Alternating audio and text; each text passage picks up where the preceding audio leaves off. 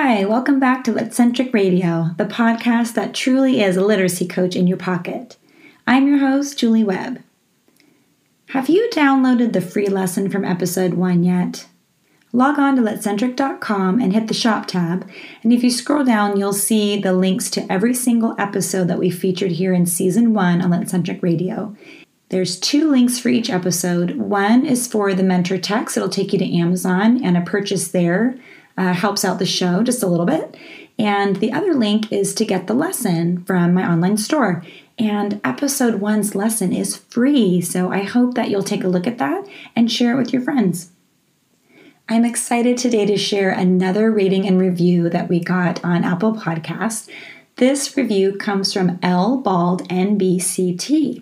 Now, if you don't know what an NBCT is, it's a National Board Certified Teacher. I'm a National Board Certified Teacher, and L. Bald is also a National Board Certified Teacher. You've probably heard of board certified doctors before, but maybe you didn't know that teachers can be board certified too. And less than 3% of the American teaching population is certified. So it really is kind of the best represented there. If you are interested in getting certified, you should check out the National Board for Professional Teaching Standards and take a look. So L. Bald NBCT gave us a 5-star rating, and her review says, Litcentric, fabulous resource for teachers who teach reading and writing. This is linked to an anchor text. Do get the books. So thank you, L. Bald NBCT. Yes, please do get the books. It helps out the show, and your kids are going to love these texts. Mine always did. My daughter does, obviously, and I do. These are texts that I find very compelling, and I'm happy to read them year after year. And that, to me, is a good litmus test for, a really good mentor text to use. In today's episode, we're going to take a look at making predictions in a really unique way that I'm betting you have never tried before. Okay, so I think you're going to be really interested in this. We're going to be using the text Harry the Dirty Dog. There's so many reasons why I love Harry the Dirty Dog. It's been around a long time, and everybody seems to love Harry. He's a very endearing character.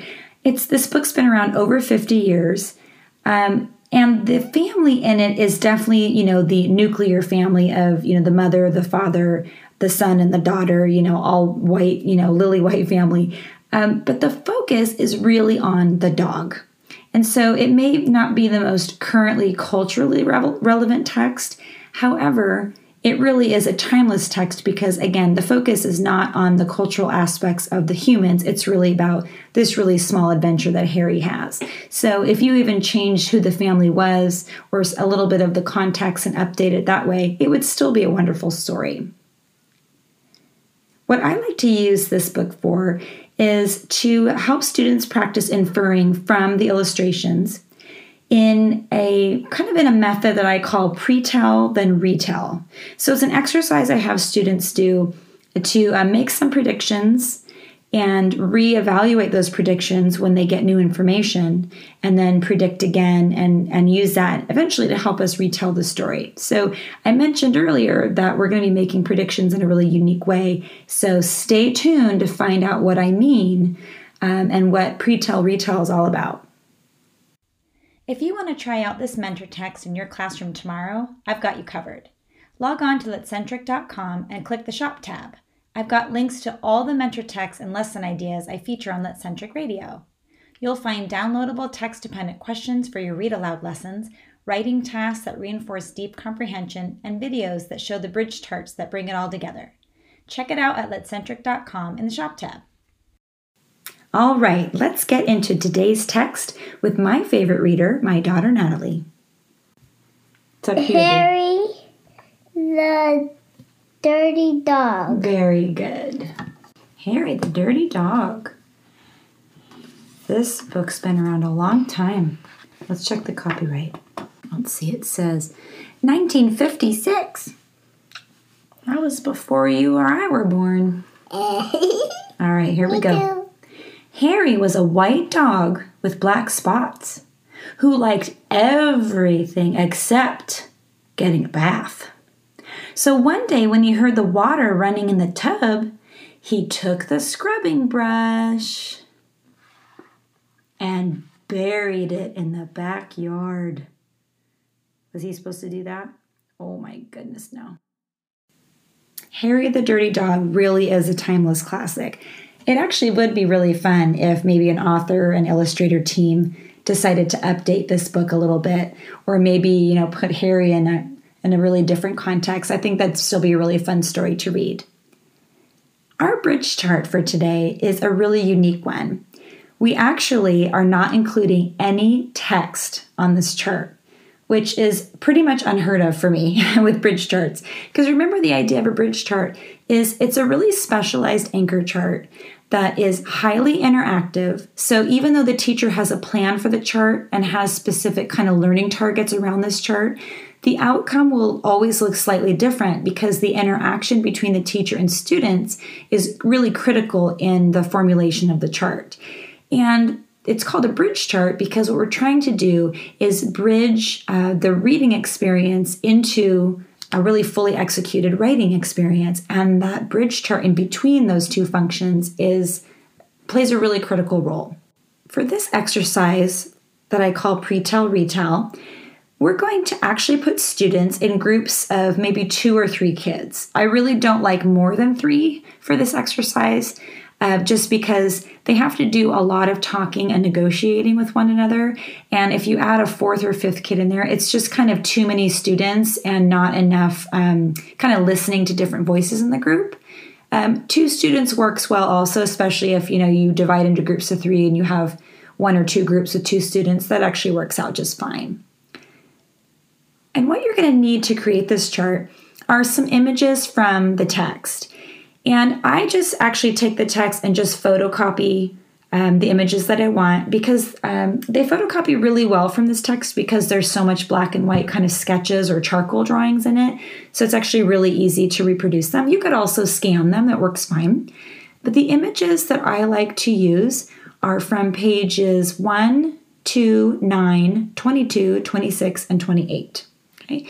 And remember, when I number the pages in my books, I open up the mentor text because often, they don't have page numbers. And I find the text, or I find the first page on which the text appears to start reading the book. And that's what I call page number 1.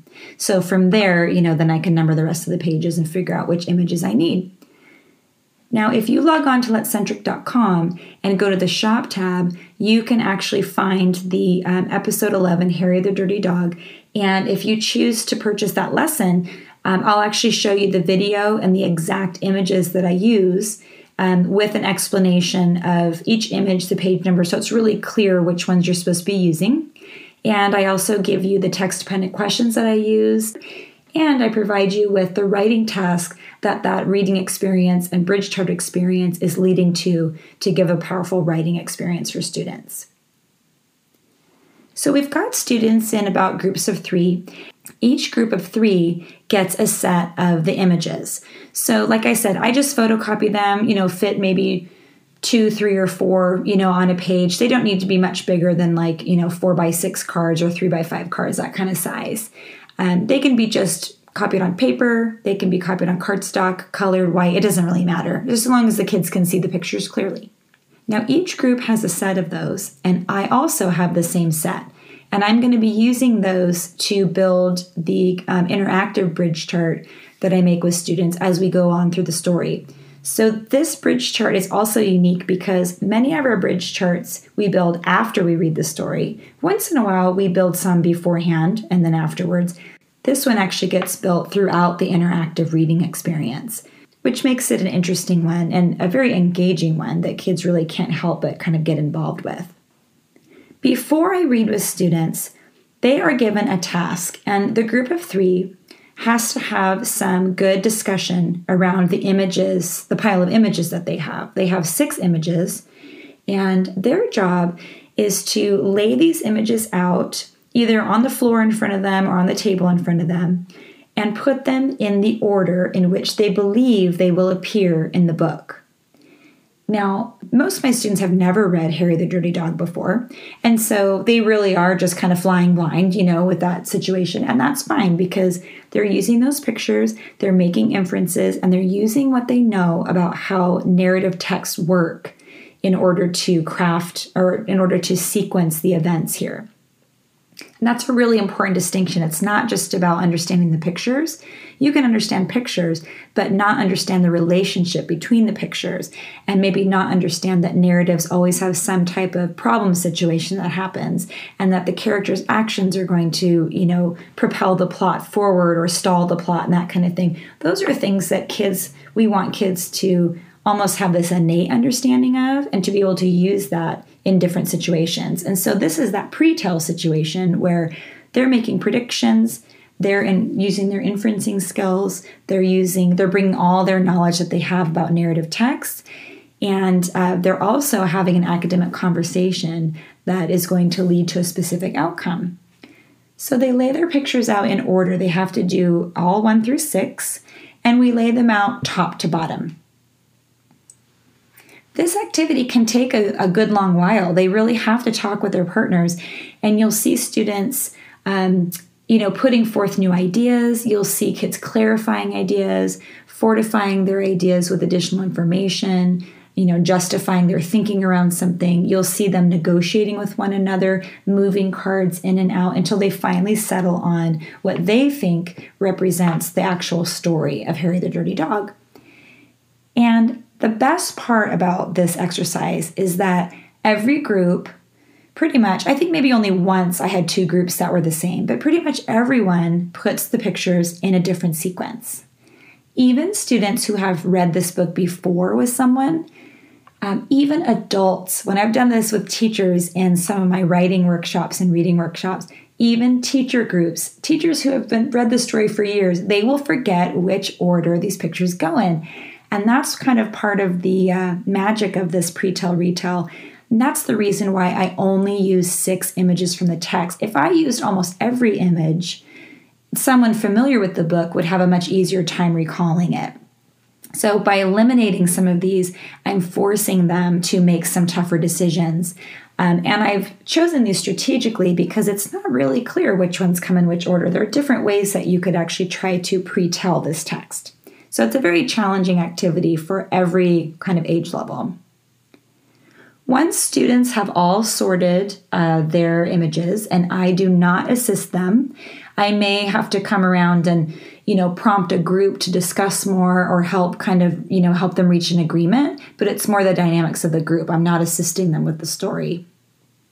Once we've done that, then we will start to read.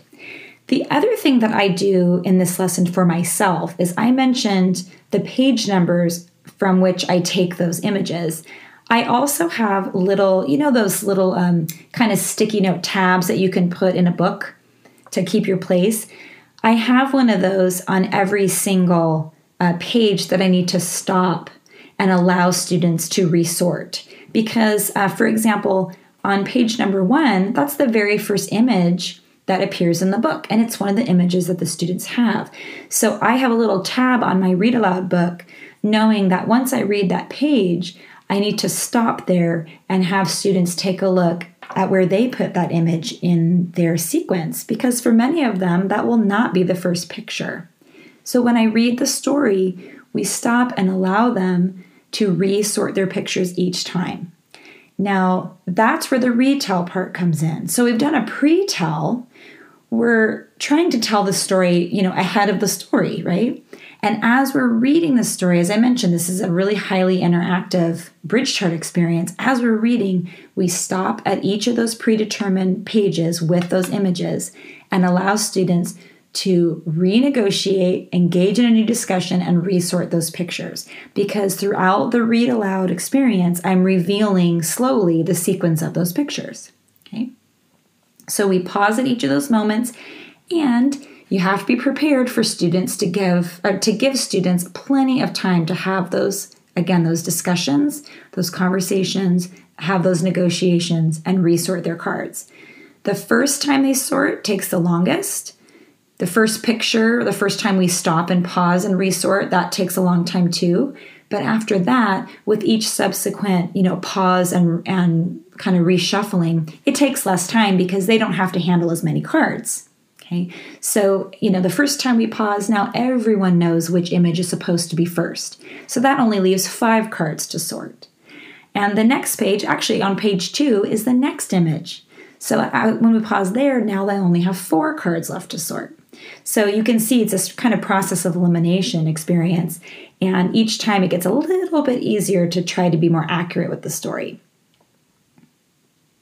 At the end of the read aloud, every single group, of course, has the correct sequence of pictures because it's been revealed in the read aloud.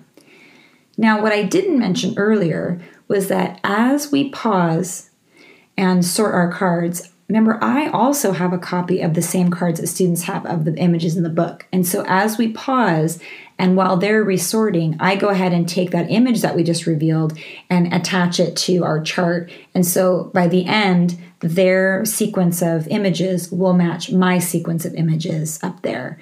Because later on, we're going to be using that bridge chart and those sequence of images to do our writing tasks. So I need to have, a kind of a glued down or taped down version by the end.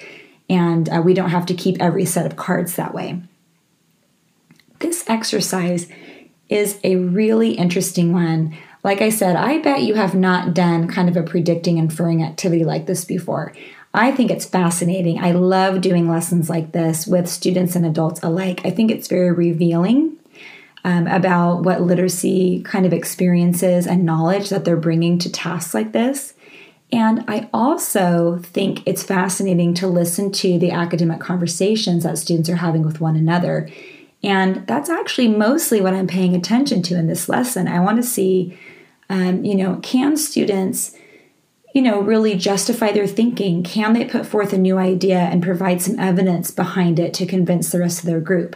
Can they admit when they were wrong about something and actually be okay with it and realize that, oh gosh, we had the pictures in the wrong order. What do we now know that we need to, reevaluate these images? These are really critical kind of thinking skills, and experiences that we want our students to have. And they're not just literacy ones, right? These are skills that our students are going to need throughout their lives.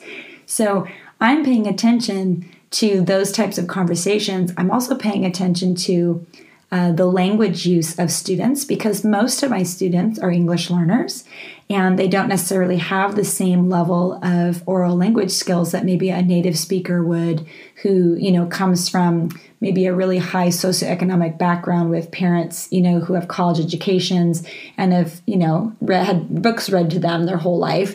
That's a very different level of oral language than some of my students. And so I want to see not only what skills do they have, but what next moves can I teach them in order to improve their discussion skills.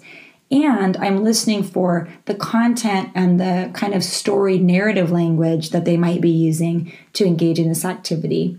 And that can help me know maybe what some of my mini lessons should be in the future to reinforce or push, some new ideas in the right direction.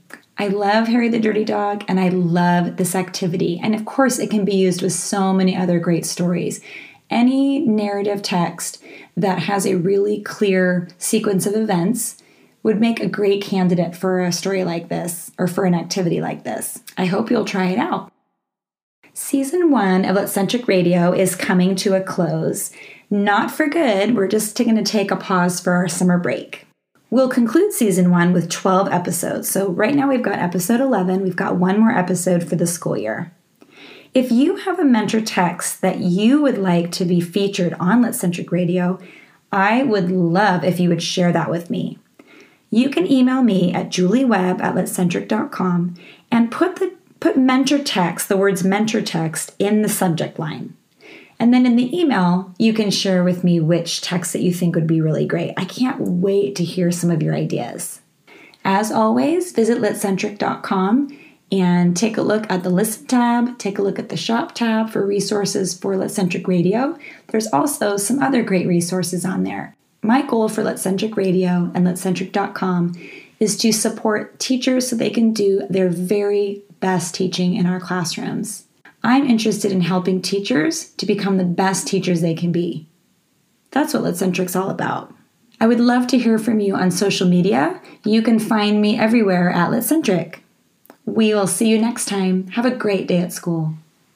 It would really help out the show if you could leave a great review on Apple Podcasts. Reviews are one of the best ways for other educators to find the show. And share this episode with a teacher friend who you know could take the ideas and run with them. Or share this episode with a bunch of teacher buddies on social media. Every little bit helps the show, which means we can help support more educators, which is the whole point, right?